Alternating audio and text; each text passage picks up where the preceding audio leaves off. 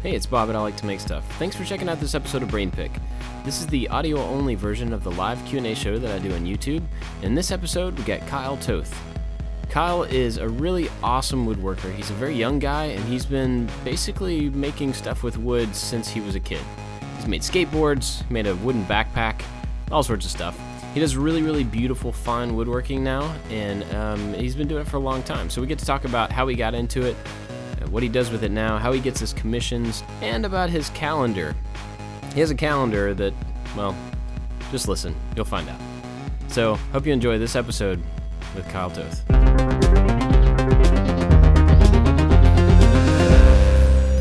Hey everybody, it's Bob from I Like to Make Stuff. Thanks for checking out this episode of Brain Pick. I'm here with Kyle Toth, and really glad to have Kyle. Kyle, how's it going?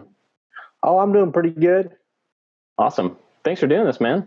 Oh, yeah, of course. Thanks for having me on. It's pretty cool.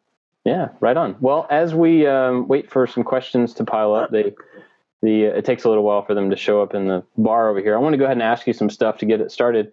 So I watched this video that this company did about you today, and it was awesome. And I tweeted it out earlier, so if anybody's watching and they haven't seen that video, you need to go check that out for sure. But it was talking about how you've been doing this like since you were a kid, and then I've heard David Picciuto say that you've never had another job other than woodworking. Is that true? Yeah. I mean, kind of. Last year, I did have an apprenticeship at a shop in like downtown San Diego for like 7 months, and that was like an paid apprenticeship. But other than that, I've kind of just always made things and sold things, you know, to get by, and just got more into it like that. So I guess it's kind of a true statement. David told me, he's like, "You've never had a real job." And I'm like, come on, man. Well, that's cool. But so you've been making stuff like since you were young? Yeah, since I'm, 12, 13 years old, just building little houses and go-karts and, whatever I get my hands on, put screws and nails together and, plywood, all that stuff. So that's awesome. So I've heard a little bit about the wooden backpack. Was that Oh, yeah. a pivotal point in your journey? Yeah, I guess so. Yeah. Just cause like making that at the time was like one of the coolest things I ever made. And I was like, I'm going to wear it to school every day. And it weighs like 25 pounds. It's like 3/4 inch plywood. It doesn't fit anything in it, but it was more of a staple of the time. So yeah, I mean, that was kind of how I was like just known as the kid with the wooden backpack, going to school every day. So that's pretty awesome. And you still have it? Oh yeah. You still wear it? I haven't worn it in, I don't know, like a year, but I should start wearing it again. I should. Yeah. Or you could make another one, like some crazy inlays, make some new version of it with all your new skills that you've had since then. Definitely lighter though. Yeah. So another thing I was going to ask you about, I got a couple notes here, is this teeter-totter. Now I saw this. Oh yeah. I saw this, I guess, on Instagram. Mm-hmm. Yeah. Okay. So if anybody hasn't seen his Instagram of this thing, just tell them about it. You can tell the details. Okay. So we were cutting down trees. There's a eucalyptus grove in the back of my shop, and we were cutting down some like dead trees that were in the way. And I had never really done this. So we were just like, chopping at it and seeing what would happen. And we were trying to drop this tree 180 degrees the wrong way, and it fell right in between these trees that were kind of split, and it was like perfect. I mean, we didn't plan on this happening. It just fell like this, and then it got stuck in there, and it fell on my fence, so I had to like trim it to shorten it up, and then I'm like trimming it up, and it starts going back up in the air, so it was like perfectly balanced. And I'm like, oh man, this is a perfect teeter-totter right here. So like two of my buddies came over the next day, and we strapped ropes onto it. So we put one person on one side, and then we had to pull the other person up on the other side. And, we just found out that it works, and it sends you like 25 feet in the air. So it's a little intimidating, but it's pretty fun. And when one person gets off, the other person's like stuck up in the air. So it's like a 3-person thing to like get people down. Oh. So yeah, we got to like devise a way to get people down, but yeah, it's pretty cool. That's awesome. Yeah. That seems like you should get in touch with Devin Supertramp, the YouTube guy that does all the crazy extreme sports. Oh yeah, I gotta get a hold of him. have him over for a weekend. Yeah, definitely. Yeah. So let's see. Got a couple questions showing up here. go ahead and add questions, guys. And I'm going to try this time, to take them from Twitter, because I know some people have had trouble adding questions through the Q&A app thing. So if you're having trouble with that, you can tweet at me at I like to make stuff, but stuff only has one F. It's lame, but that's Twitter. So if you want to send a question in that way, I'll try to keep an eye on that as well. So here's one from David. I have a calendar of you. This is from David Pachuto. I have a calendar of you with 12 naked photos, yet I can't see the goods. Are you hiding anything? I think the question here is, why in the world is there a calendar of you naked? I mean, it's just been a joke over the past 4 years. I've kind of produced this calendar where I'm not really wearing too much. And this year I got one of my buddies is a professional photographer, and we kind of went at it full force. And I don't know, we make this calendar every year. So we have some plans on the horizon for next year as we're going on a road trip across country. We're going to get some like epic shots across the country. If anybody's doubting it out there, you just got to look at it with an open mind before you judge. So it's pretty funny. It is really, really funny and tasteful. I mean, it's not like, yeah. Have you seen it? I've seen some of the pictures that you posted. Okay. From it. Yeah, it's hilarious. It's really funny. It's like PG-13 too. So I mean, you can't really get mad at it. So yeah. Well, it's an interesting thing. If you guys have the interest, you might want to check it out. Yeah. Let's see here. So we got one from Matt Cremona. Do you continually challenge yourself? If so, how? I mean, that's actually something I was curious about too, because looking at your work and looking at like the complexity of the vases that you make and all that stuff, it seems like it would be really hard at the point that you're at now. It seems like it would be really hard to like find some other stuff you haven't done yet. How do you do that? Yeah, I mean, you're not always going to be challenged with like commissions from other people, because sometimes it's what they want, and it's not always going to like give you like, the creative freedom to do something. So with my own work, I'm always trying to like challenge myself. And a way I did that is by doing, I said I was going to make 100 of these vases, these segmented bowls and vases. So I kind of started, it's more of like a learning thing. I've been, just experimenting with different things and failing and trying this and trying that. So, I mean, it is difficult to, come up with new ideas. I think that's the hardest thing, is to come up with something new that you haven't done before, because it's really easy to get stuck just repeating yourself. So, I mean, yeah, just got to stay challenged. I mean, it is difficult sometimes, but sometimes you get an idea, at 3:00 in the morning when you're sleeping, and, that's kind of what you work on the next day. Right. Is that kind of how the leopard table that you did recently, was that just like something you came up with, or was that influenced by something, or? That one, I always like when you fly over like in airplanes and you look down over the desert and it has all like that crackled look to it. And I always like, I just liked the way that looked. And I finally was messing around with some veneer and some, mahogany one day and a little Dremel. And I kind of stumbled on this pattern. And then I was like, I'll make a table. So I did one leg, and it took like, 12 hours at the time. And I was like, oh, I'll do 4 more legs. And then I was like, oh shoot, I got to do all the rails. So I kind of stumbled into it. And yeah, I've done 2 of those tables now. So that's, one of 5, or I'm doing 5 of those total. So. Oh, wow. Yeah. All the same. I mean, generally. Yeah. The same? Yeah. All the same shape, the same size, and the same leopard pattern. And then I'm going to move on to, like a different shape, a different style, but with the same leopard print on it. So how long does it take you to do that particular print? The first one took like 180 hours or so. Yeah, it's I mean, I enjoy it though, because I can, put on my headphones and shut off my phone and just get into it, for 10, 12 hours a day and not really have to worry about anything else. And then the second one took around like 150 hours for me to do. So I usually do that in about like 3 weeks or so, 4 weeks. Wow. That's crazy.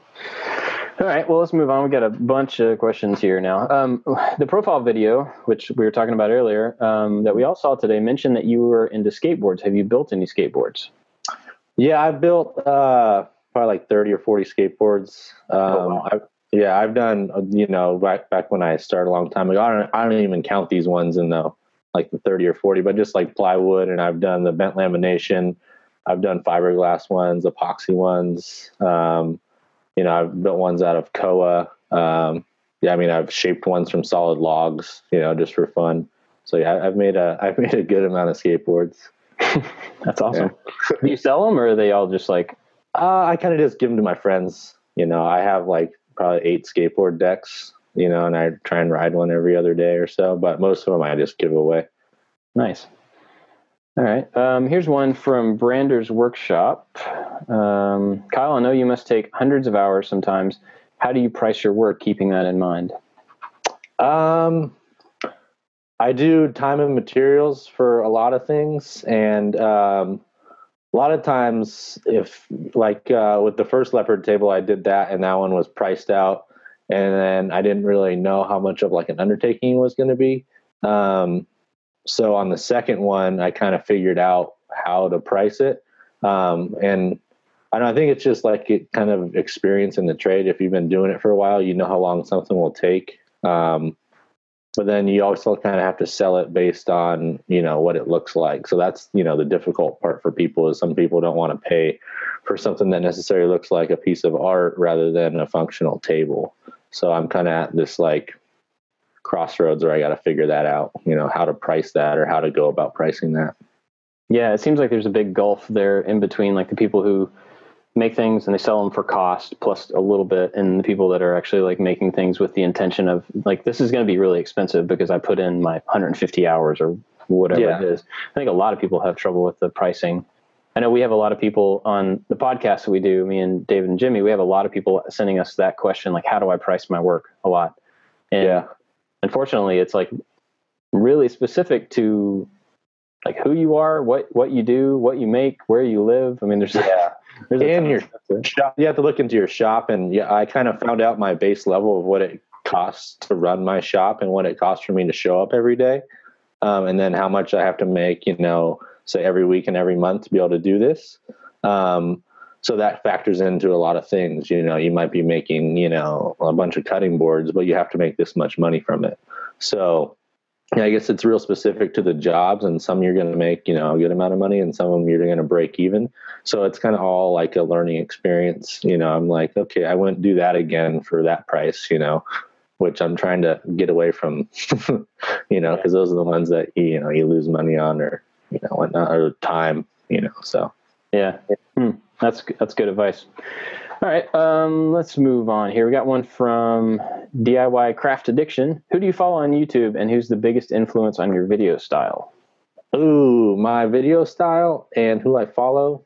Well, I follow you. I like your video style actually. I like the way, especially that cutting board one that you did. That was pretty cool. I like David Picciuto just because he doesn't speed up anything. He throws it in real time. Let's see, Matt. I don't know how to pronounce his last name, but I like his videos. And Woodworking for Mere Mortals. I just like that guy. He sounds like he's super fun. And I guess for my videos, I like to call it like the onboard approach. And I like to see things in different perspective. So I want to see like what it looks like if the camera is strapped on to this board and it's running through the planer. I want to see what the inside of that planer looks like, almost like this piece of wood had eyes on it. What is it actually seeing? So that's kind of been my video style. And I'm always finding new people on YouTube. So that's like the cool thing is I'll find so many more people, every other day.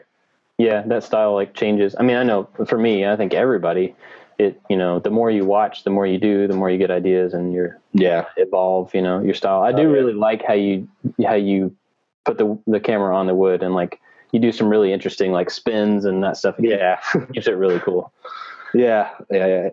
All right. So there was another one here. How do you make such incredible vases, the glue up aspect of so many pieces? So I think what they're asking is like, how do you go about, gluing up that many different segments of all the different, I mean, do you have a bowl or I see you have a vase behind you. Yeah, I have one of those like up close and maybe give us an idea how you do that. Let me grab one here. So I'll start with like this little one.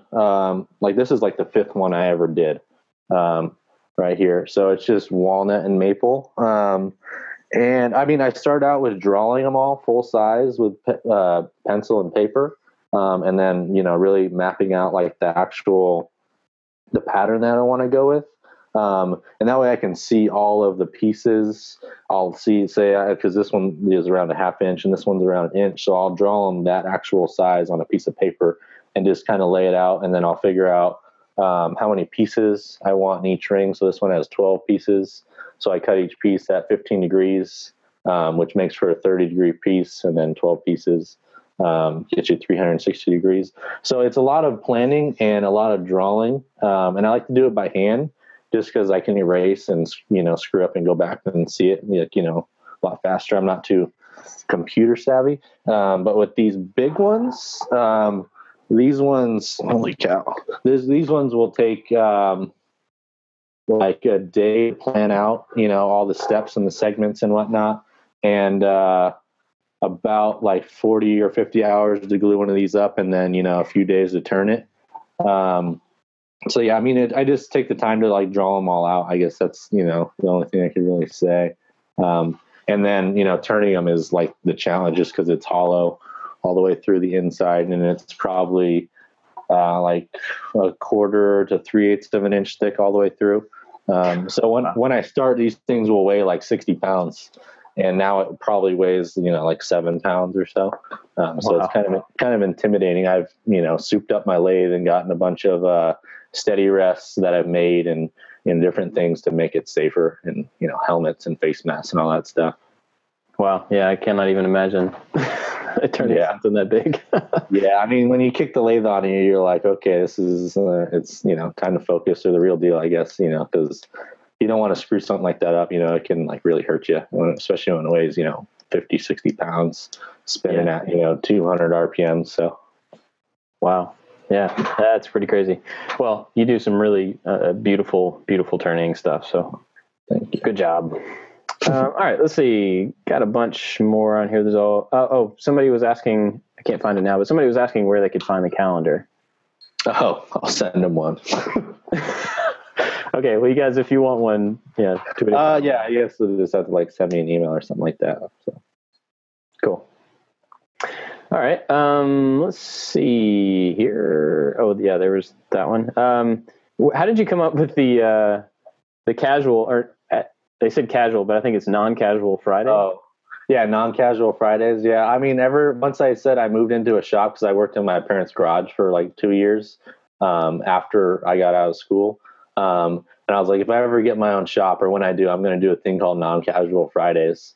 Just because like during the week I wear, ratty t-shirts and, torn up jeans so I can get glue on them.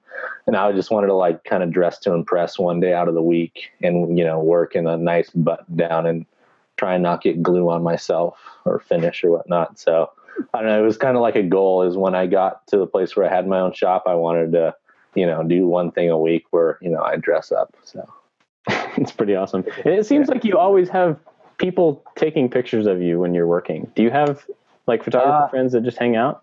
No. I set up a GoPro and I just put it on like self timer all day. All right. I just kind of let it set up. But a lot of all the studio photos, those come from one of my friends. He's a photographer, so he takes them all. Nice. You got some really good ones. So. Yeah. All right. There's another one here about the turnings from Drew Mead. Have you ever had something explode on the lathe after hours of glue up? I've had not a segmented one. I've never had a segmented one come apart. I've had the bases crack, but I've never had like rings actually kind of blow off.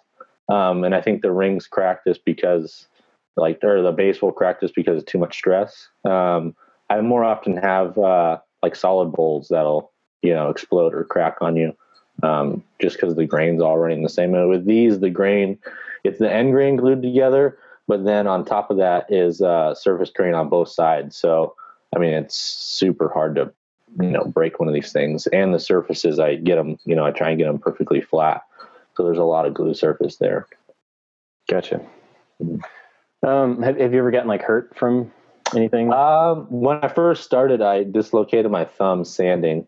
But that was just because I didn't know how to, sand. I was using like a 1-inch strip and had both hands on the side of the lathe and it caught and just pulled my thumb in.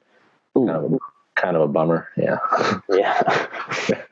Gotcha. All right. Well, here's one from Jackman Carpentry. He's always around. Good to see you again. I'm an engineer and find myself thinking like an engineer too often. Any suggestions on thinking more like an artist? Holy cow, that's a good question. I don't know. That's I'll have to think about that one here while we chat a bit, I guess. Okay.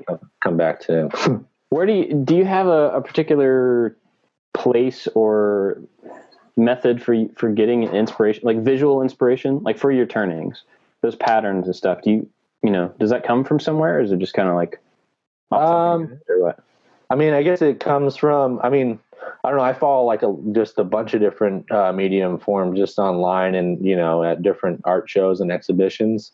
And I guess seeing, I don't know, I love repeating patterns a lot. So I guess I would see those in a lot of I like the geometry based like paintings and artwork. So I guess I'd see that and that stuff, and I'd try and kind of recreate it in wood. But I guess I kind of pull inspiration from a lot of places.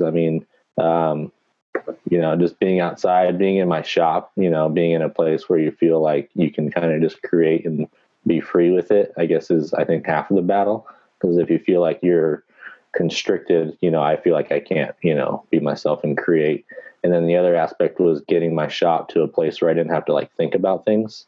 Like, so everything has its place, storage is, the biggest thing for me. So once I got to a place where my shop was where I was comfortable, I feel like that, really helped me. I feel like that could probably help a lot of other people too. If they always have something in their, the back of their head, like I got to do this, you're kind of not letting your brain be free enough to experience something new. Yeah, I've heard that too from a couple other people with like large shops, is that one of the reasons they got a large shop was so that everything could stay where it needed to be, like tool wise, so that you never had to move something. Because I think one of the big like problems with having a small shop is that you often have to move something to get to the thing that you want, which breaks like your flow. It breaks all that stuff. So yeah, I can imagine that just being able to, and a lot of that just has to do with how you set it up. Maybe that's not size as much, but being able to get to what you want when you want it probably helps quite a bit for that. Here's one from Sterling. How did you transition from plywood to fine woodworking that you do now? What motivated you to move forward? I was just getting like Home Depot gift cards and would just buy plywood. And then my parents one day, I had like plywood furniture in the house and, little cabinets and stuff like that. And one day they're like, well, this stuff looks, halfway decent. Let's buy the kids some nice wood. So they bought me like $300 of oak. And I built the kitchen table, that we still use today. So we've had it for like 9 years. And it's all put together with biscuits. There's no screws on it, so it's all like joinery that I knew at the time. It's pretty sweet. So I guess they, heavily influenced me moving from plywood to, solid wood. That's pretty awesome. Here's one about finishes, which may apply to that table. What's the favorite finish that you use on your projects? I like this stuff called Waterlox. It's kind of what we used like heavily in school. But I guess my favorite finish is shellac. I love like a French polish on things. That's, I guess, my favorite one to do, just because it involves more than like wiping it on and letting it dry. You can actually like see it finish right in front of you, just because like the alcohol and the shellac. So that's my favorite finish. Right on. Here's another one from Mike Mersky. Sorry, Mike. About the shop organization. He's going back to that. He says he's not the only one who's OCD about organization. How often do you reorganize and change the layout of your shop? Well, I haven't changed it since I moved in, but I clean up like everything, and I'll kick on like a leaf blower, and I'll just like leaf blow and turn on all the fans and the dust collection and just suck everything out of there, blow it out like every Sunday, and kind of start fresh on Monday. And I try and do that like no matter what I'm working on. I try and put everything aside and, start fresh. But rearranging, I haven't rearranged my shop since I moved in. So And how long have you been in it? I've only been in there for like 8 months now. Okay. So yeah, on the side of your shop, there's one here from Drew. There's a giant Inspector Gadget. Yeah, What's the story? One of my buddies, he's a graphic designer what is he? Graphic designer, and he's like a street artist. So they were looking for like a legal place to paint. And him and his buddy flew down from San Francisco, and they lined up like 7 or 8 spots to paint. And I was like, "Come on down to the shop." And they took my ugly barn and they painted this sweet Inspector Gadget on the back. And I was like, "Just do whatever you want, have fun." And they started painting, and it was like 105 degrees that day. And I like went out and got them a tarp, and then I kind of got a glimpse of what they're painting. And I was like, all right, this is going to be pretty cool. That's awesome. Are you going to keep it that, or are you going to let it like be an evolving street art piece? Well, he's like, "Hey, when are you ready to paint the back of your shop again?" And I was like, "I mean, if you want to." So it's kind of turned into like whatever his creative, whatever he wants to do with it is kind of become his wall almost.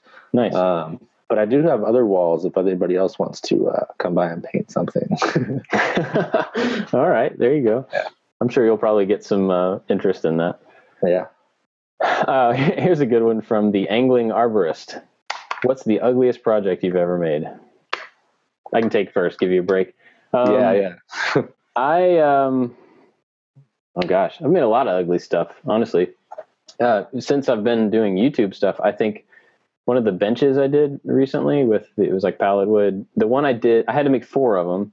And the one I did for the video, I just hated when it was over. I just thought the pattern was ugly, just didn't turn out. The other 3 that I made after that one were great, or maybe before, I don't remember. But I love them, and they've all sold, and that one is still here. So, yeah, I think I remember watching that, and you're like, I just don't like it for some reason. Yeah, it just didn't work. What about you?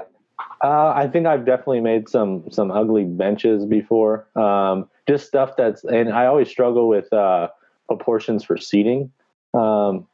So sometimes it's not that it's ugly, it's that it's ugly in proportion. It just doesn't seem like it fits in an area. Like the seat's too low or too wide. And I made this Chippendale style chair when I was in school, and it just doesn't look right, so it kind of just sits in the corner. Nobody ever sits on it, so it's important. Too ugly to sit on. but it was a learning experience, so it was more for the joinery and learning how to build a chair. Yeah. So is almost everything you do now commission work, or do you have time and motivation to just do stuff for the sake of like learning a new technique or? Yeah, I mean, I try and like influence the commissions into letting me do something that I haven't really learned before. And lately, a lot of the stuff I've been doing, I haven't even really known how to do it until I actually like started. So yes, and I at least like one day a week, I always try and find at least like 4 hours to work on my own personal, project. So I kind of have 1 or 2 projects on the back burner at all times. That's cool. It's probably good to have that to fall back on anytime, free time. Yeah, sometimes when you like get stressed out or you have a project that's just you're screwing too much stuff up, sometimes you just got to step aside and work on something that that I've designed and that I understand and I kind of know how I want to build it. So yeah. Here's a good one, and I'm actually interested what you think about CNCs. If you could automate the leopard router work that you did, if you could do it with a CNC, would you? I don't think I would. I don't know. It's just more fun for me to do. I've had it looked at to try and do with the CNC, and they said they couldn't replicate some of the corners and the edges. They weren't going to be able to make them as sharp, just because they didn't have bits that were small enough. So I definitely wouldn't do it with a CNC. But part of with me making that is I wanted to make the pattern fit so well that if it was made by a CNC, you'd be able to tell. It just wouldn't look the same. Yeah, that makes sense. I mean, what are your thoughts on like using CNC and laser and stuff like that for? I mean, I like them. I wouldn't want it to ever overtake, a project. You kind of use it with. which I think I've heard some other people say, like, use it along with your table saw. If they had table saws, 150 years ago, 200 years ago, I think they would have been using them. So to completely like throw it out from your tool belt is, something I wouldn't want to do. I don't have one. I would like to get one for doing different things. I would never want it to like cut joinery or, build an entire piece, but for like lettering and signs and, scroll work, I think I could use it for that. And I would. Yeah, it makes sense. I mean, I found myself just having it available. I found myself having to fight the urge to just be like, well, I could do this entire thing with the CNC. Mm-hmm. I could. I don't want to, but it sure would make it easy, So like I have a project coming up soon where I know that I could do the entire thing and not have to cut anything on any other saw. But, that's not going to make for an interesting project. And the majority of people that are going to watch it don't have one. So it doesn't do them any good to like see only that in action. Yeah. Yeah. Somebody asked me recently about the 3D printer that I got, like, oh, great. Now your channel is just going to be you, printing things out. Yeah. I was like, no, it is absolutely not, because that would make really lame videos. And it's just, it's just not what I'm going to do with it. It's just a tool. So, yeah. Let's see. What do you use to edit your videos? There's another one on here. Oh, so I don't even have a computer. I had to borrow this computer to do this. I actually use an iPod. I use a GoPro and an iPod, and I send all the footage from the GoPro to the iPod, which takes like 8 hours to transfer like 30 gigs of data for, one video. And then I edit, all my stuff on a little iPod. That's impressive. Yeah, it crashes a lot. I can imagine. Yeah. So I was actually finishing up one today, a video. So I could do them pretty quick. I edited a video in like 4 hours. I've kind of learned how to do it. So I just have to edit in like 30-second segments and then put them all together at the end. Interesting. That's pretty interesting. So people that, are worried about not having the right stuff, there you go. Because yeah, Kyle doesn't have the right stuff, but he does good videos. Yeah, soon, hopefully, I hope to get a computer so I can, I want to be able to make like music go with what I'm doing, edit to music, for like beats and, stuff like that. Gotcha. Here's a good one. Other than selling stuff on your website, how do you market and sell the stuff that you make? And do you reach out to local businesses for commission work? And I was going to ask as well, like, how do you get the commission work that you get usually? I'm like in touch with a few interior designers, and they'll send me stuff every once in a while. I've given a lot of stuff away, or just letting it being seen like in a business that gets, traffic flow has gotten me commissions. A lot of it's just, word of mouth. I've sold stuff through YouTube just from posting a video, and through Instagram, which is like kind of foreign to me, but I'll take it just because you can reach a broader audience. But I mean, yeah, I guess it's just been a lot of it's word of mouth, and lately just from being on YouTube. Right on. Yeah, for me, the question was for both of us, but for me, I don't really sell stuff anymore. Like I have in the past, but it's not, if I sell anything, it's from my website. So, yeah. Oh, here's one. Do you take any classes? Now, I know you said before that you were at the North Bennett School? Yeah, Yeah. Mm-hmm. So tell us about that. And do you take any type of classes now?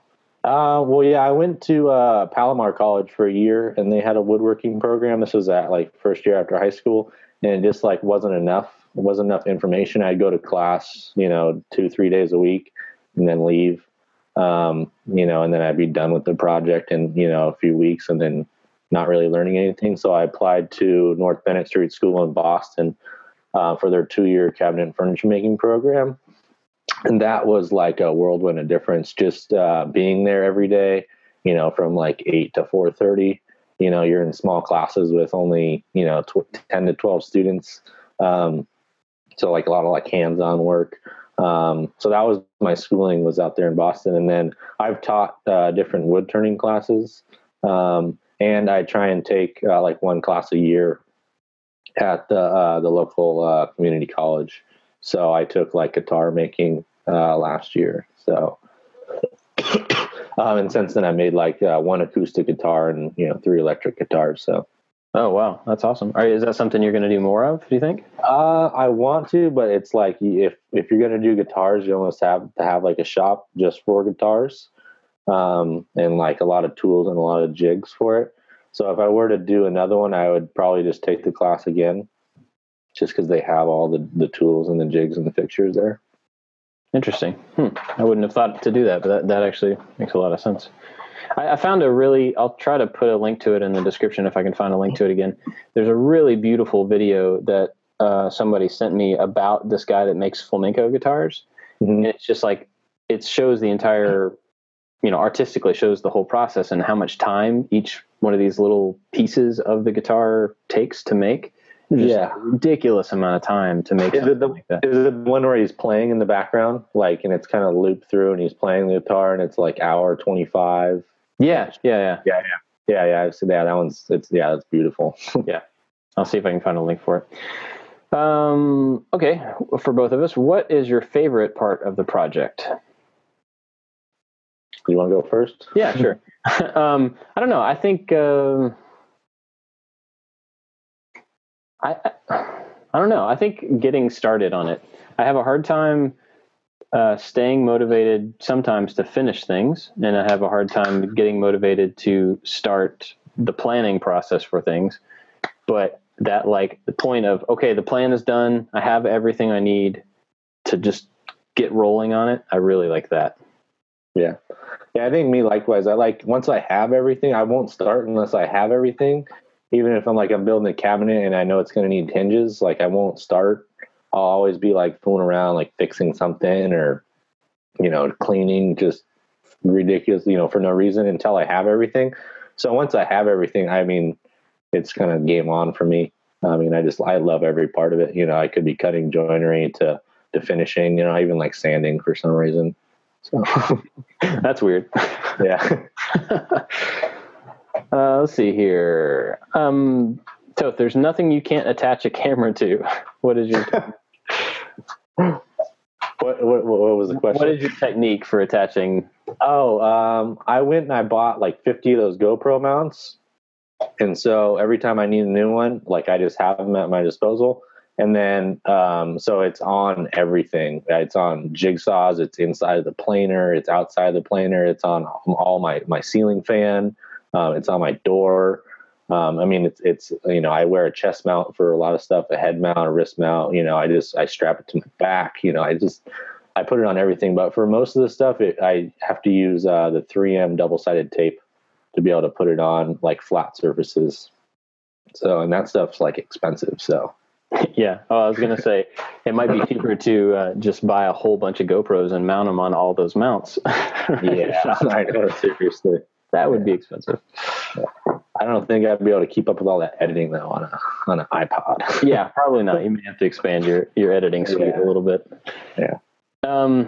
So here's one about, like, what's the greatest challenge that you've given yourself? I mean, a lot of the, like, in woodworking, or like with what? No. Let's say, I think he was talking about woodworking, but let's say no. What's the greatest challenge outside of woodworking? Well, I mean, getting through my school was, a challenge, being there every day. But I guess, I mean, I don't know. I guess I have like a lot of goals and where I like to see myself in like a few years doing something. So I guess the big challenge is like trying to,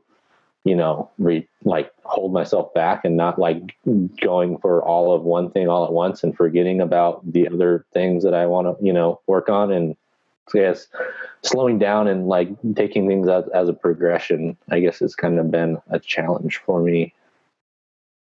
That's interesting. I mean, yeah, I guess you're doing all this yourself. It's all you. So it would be easy for you to just like super focus on one thing and then like neglect the other stuff. I think that would be the case for anybody running a business, that they can easily just neglect anything that's not like maybe fully making them money or fully getting them to where they want to be or any of that stuff. So what's your experience so far with like doing all this stuff yourself and being in charge of where you're taking, your business, like how's that been? I mean, it's a lot of work, but it's once you kind of start doing it, things just become more natural, I think, and it becomes easier to do things. So I guess it's kind of just like setting yourself up for like a little bit of success. And I don't know, just staying motivated is like a big thing that I try and do. So I always feel like I have to be producing something, whether it's like fixing something or making something or doing something for the business or for the shop or like taxes or, just anything like that. So I think that's kind of just like my mindset has kind of kept me, in track with what I'm doing. So what are if you want to say, you don't have to, but what are your kind of plans for maybe the next 5-10 years for your business? Like where are you taking all this? Well, I mean, I have plans for like all my vases and bowls and where I want those to go. So once I get to 100, I'm stopping there. And I have plans for another series of vases, and I'd like to get those into galleries. I'd like to be able to have like shows in like my own gallery at some point. There's a lot of things. I want to set up a production facility to make like a series of like household products and kind of let that, run itself if that's possible, so I guess there's a lot of things that I want to do. And that's just woodworking, Awesome. That sounds pretty exciting. Yeah. You got a lot of stuff on your plate there preparing. Yeah. All right. Here's another one from Sterling. Do you plan to do any videos on the jigs that you use? For example, the salad bowl router jig that you used. Oh yeah. Yeah. I just never thought about it. Sometimes, like making the making the jigs can be its own like video. Sometimes I just forget like the amount of work that goes into something like that, and like people not necessarily knowing how to make that. So yeah, I mean, I guess I should just start filming that stuff. I kind of just shut the camera off and we'll, not even worry about that. So yeah, I can imagine that people would probably love to see. I mean, a lot of the detail stuff like that, how you actually get going on your projects is probably maybe a little proprietary, or it's like, what makes your work. But if any of that was shareable, I think people would love to see, like you were talking about drawing out the patterns for your segmented stuff and the jigs. And I mean, people would, I think, love to see just how you do it. Maybe not like every detail and not necessarily know how to do it themselves, but to see your process would be. Yeah, I'd have to figure out a way to make it interesting, because sometimes it could just be really boring, if I'm sitting there for, 4 hours just drawing something. So yeah. You can upload like 10-hour videos on YouTube, I think. So yeah.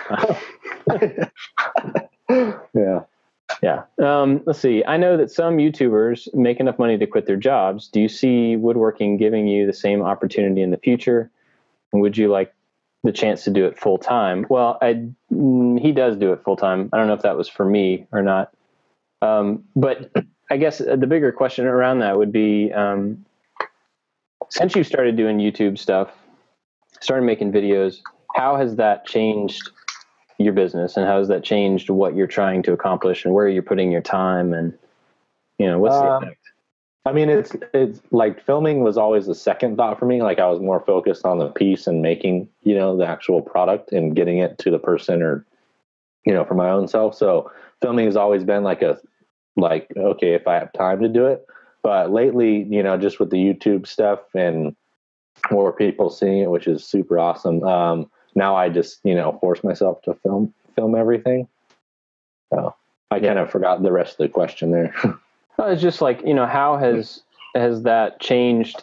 I mean, that changes how you work, because, now you're more conscious of having the camera set up and all that stuff. But like, how has just being a part of the community or being more present in YouTube, how's that changed like the direction of your business, or, how you're doing things, or is it? I mean, I don't think it really has. It's kind of I've always been doing this.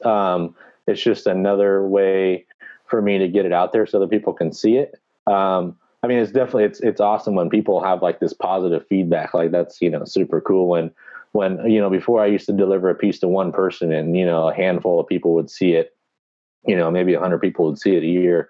And the fact that I can upload a video and have, thousands of people see it is, even way cooler, just because it's almost like they get to see the process of what went into that rather than, just the one person owning it, and kind of like hoarding it, for the rest in their home, and just, yeah. So, I mean, that's kind of changed, I guess, my way. I mean, I guess I just started filming everything, I was driving cross country and, I called, David Picciuto, and I was like, hey, do you care if I stop by? And he's like, sure, come on by. And he's kind of, him just sharing videos has kind of got me more, of a following, got me more into it. And that's kind of been, like, this is new and exciting. So I think being that it's new and exciting has, kind of kept me, or, allowed me to like, do it and get more creative with the filming and editing. Yeah. That's awesome. I mean, I can imagine that. Well, I could see two sides of it. Like if you're really focused on, you just want to make the thing, make the project. I could see being a part of the YouTube community being like a distraction. But at the same time, I've never talked to anybody. I'm sure there may be somebody, but I've never talked to anybody who's like started becoming a part of the YouTube community and then been like, oh man, I just don't want to do this anymore because I just want to go back to like just doing whatever it was I was doing without a camera. I think people love the way that it affects like how they think about what they're doing. And yeah, I mean, I definitely keep up and check on like a lot of, different people, or just check my news feed and see what other people are making. I'm definitely not like, I'm not going to leave, the YouTube community. I love it. Everybody's like so nice and friendly, and it's just abundance of information. And I learn stuff from other people all the time, if it could be, simple things as like installing hinges or like, how they edited a video, or, I really like, getting more into like lights and, installing that on pieces. So there's just so much information out there. Yeah. It's been pretty awesome for me in a lot of different ways to just have access to so much stuff. And I think people don't realize like what is really available through YouTube. Yeah. It's like, I think that's been the hard part, is finding all that stuff, because there's so much out there that, you might not want to sit through. So I guess finding it all has been the big issue. And sometimes I feel like I'm wasting time by finding it, or, by sitting there, and then I get stuck on other videos or whatnot. Yeah, it can be a rabbit hole pretty easily. Yeah. All right, here's another one. What do you do when you're not woodworking? Make calendars. No. make teeter-totters in the woods. Yeah. I mean, I spend a lot of time at my shop, but I like sailing. So my family, we have a boat and we go sailing every once in a while. I like sitting, just sitting in general. Like I just, spend a lot of time up, moving around the shop, and like just being able to like sit, on the beach, or just being able to sit and have lunch is like a super nice thing for me to do. Huh. And also like, I like skating too. So I have a couple longboards and I like, bombing down hills and whatnot. Nice. Oh, speaking of David Picciuto, is Chuck a real person? What do you mean, is Chuck real? Of course Chuck's real. Yeah, I'm pretty sure he's been in a video. I'm not sure why people are still asking that. I mean, my name's tattooed on his butt, so he is pretty real to me. He's a real part of your life from now on. Oh, yeah. Okay, so your bio from Vigil Films, how was it to be the subject rather than, being the one doing the shooting of the video? I mean, it was pretty cool. I was kind of like taken back that they wanted to do like a video on me. It was really awesome. It was like I was like the star of my own show. So, but it was really cool. They said, just do what you're normally going to do today. So, me making that table and doing that inlay was, what I was doing that day. So it was really natural. It wasn't like anything was forced. I'd tell them, hey, I'm going to do this. And then they would set up their cameras and, film it. But yeah, that video, I mean, it was so cool, being able to watch that and see those guys work. Yeah, that's pretty awesome to have that. And it should be a good, hopefully it'll be a good like promotional tool for you, because man, yeah, it was so well done.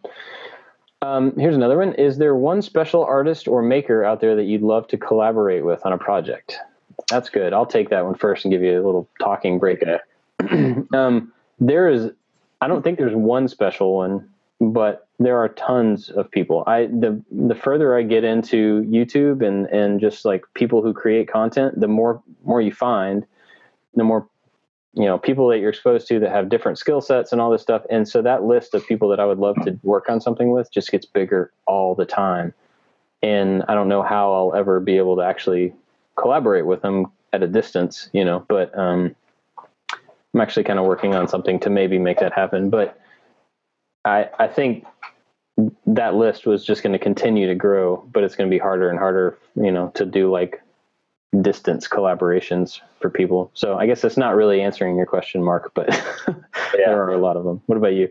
Yeah. I mean, I never even thought about it. I mean, I never, thought about reaching out to somebody on YouTube and asking if they wanted to, do a project together. I know there's like friends that I have that I want to, team up and do projects with, but as for YouTube, I guess I've never really thought about it. So I'd have to, watch the videos that I've, watched and, just kind of take it from there.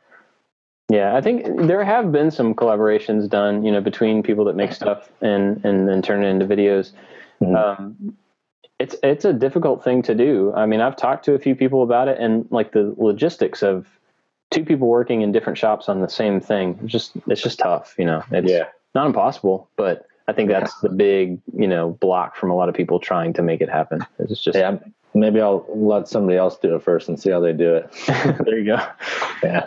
And then hopefully they'll do a video on how they did a collaboration. Yeah. What's your favorite thing that you've made since doing YouTube videos? Just since I started launching the videos? Yeah, sure.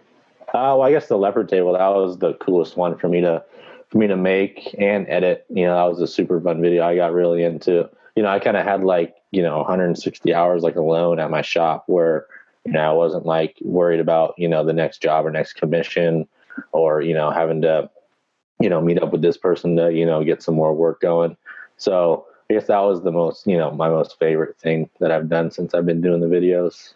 And there was a desk that I did a long time ago, and it's on YouTube, but it's just, it was filmed 2.5 years ago. And that one was super fun to build. Are either one of those your favorite pieces that you've ever made, or? Yeah, the desk is actually my favorite piece. It's made in Macassar ebony and holly.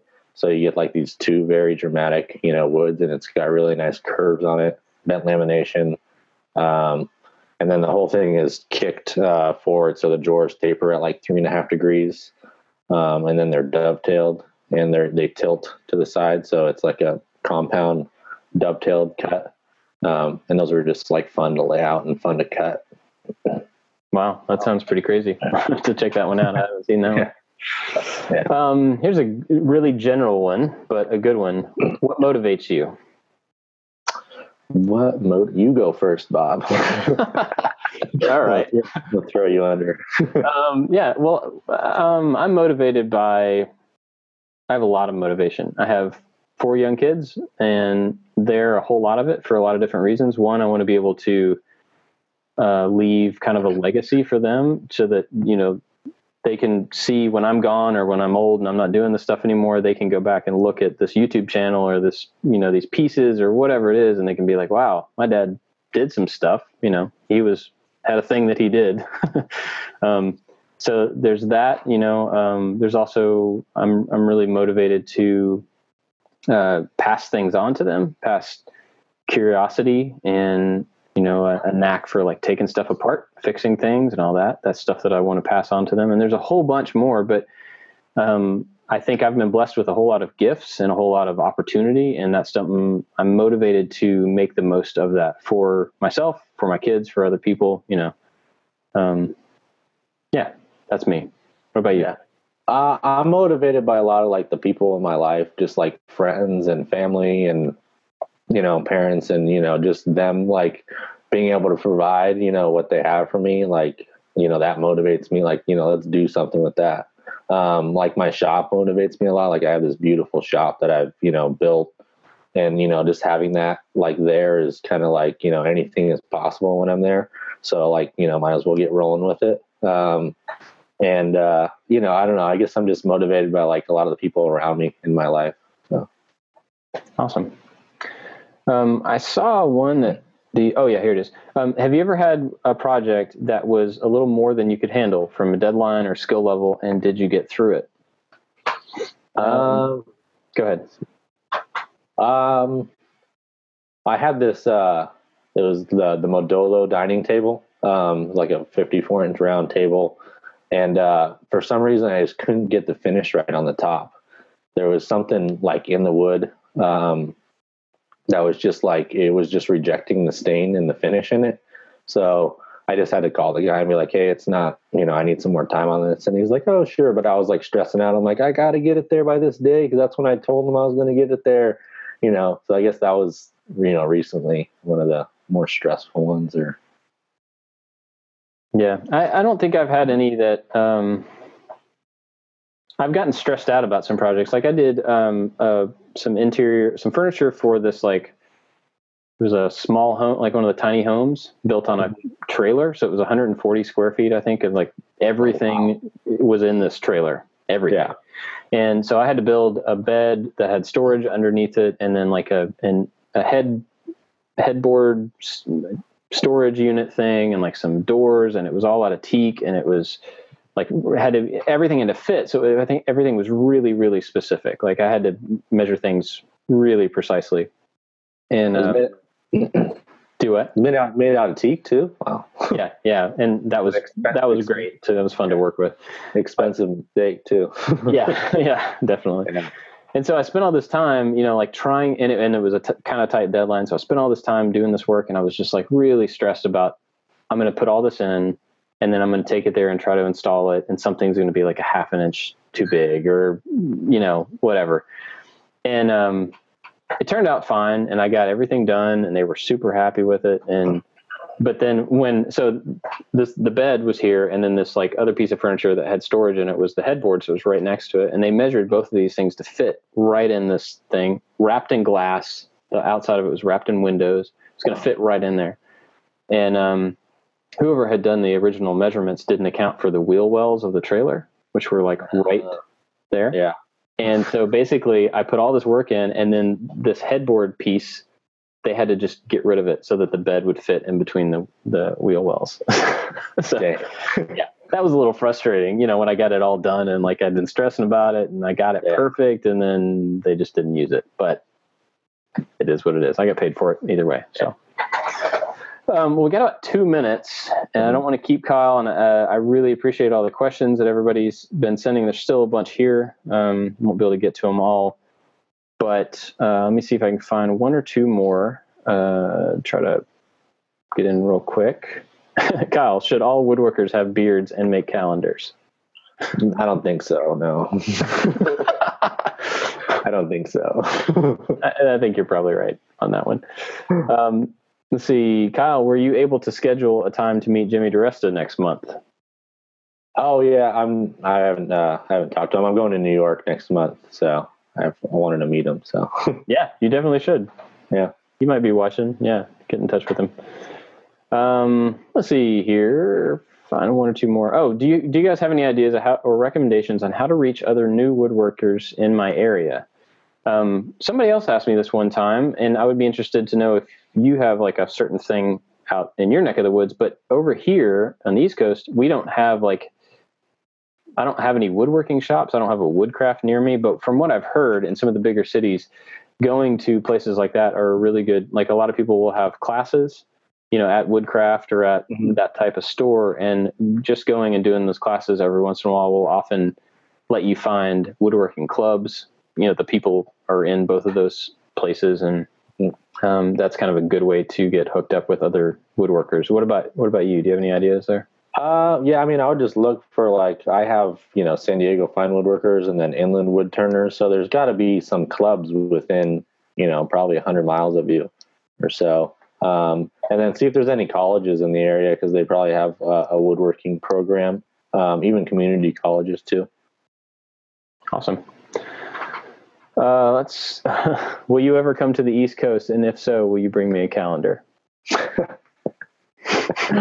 Tell them I'll just mail them one. Okay. I'll mail you one. This is the same person that asked for one earlier. So, oh, okay. Yeah. They really want a calendar. All right. Well, it's 10:30. I don't want to keep Kyle, but Kyle, thank you so much for doing this, and thank you everybody for asking questions and for watching and being awesome. Oh, Jimmy just said he will be there. Yeah. So nice. Yeah, so get in touch with Jimmy. Thank you everybody for asking questions and for watching. And I want to go tell you about the next episode. The next one's going to be a month from tonight, a little bit more than 3 weeks like normal.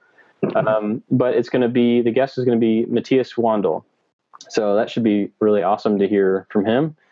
And I'll be posting all that stuff, so you'll see it. But thank you, Kyle, for being here. Yeah, thank you, Bob. Thanks for doing this. And thanks everybody for, all the questions and everything. It's really cool. Awesome. I like it. Yeah. Good. Well, all right. Thanks everybody. And we'll see you next time.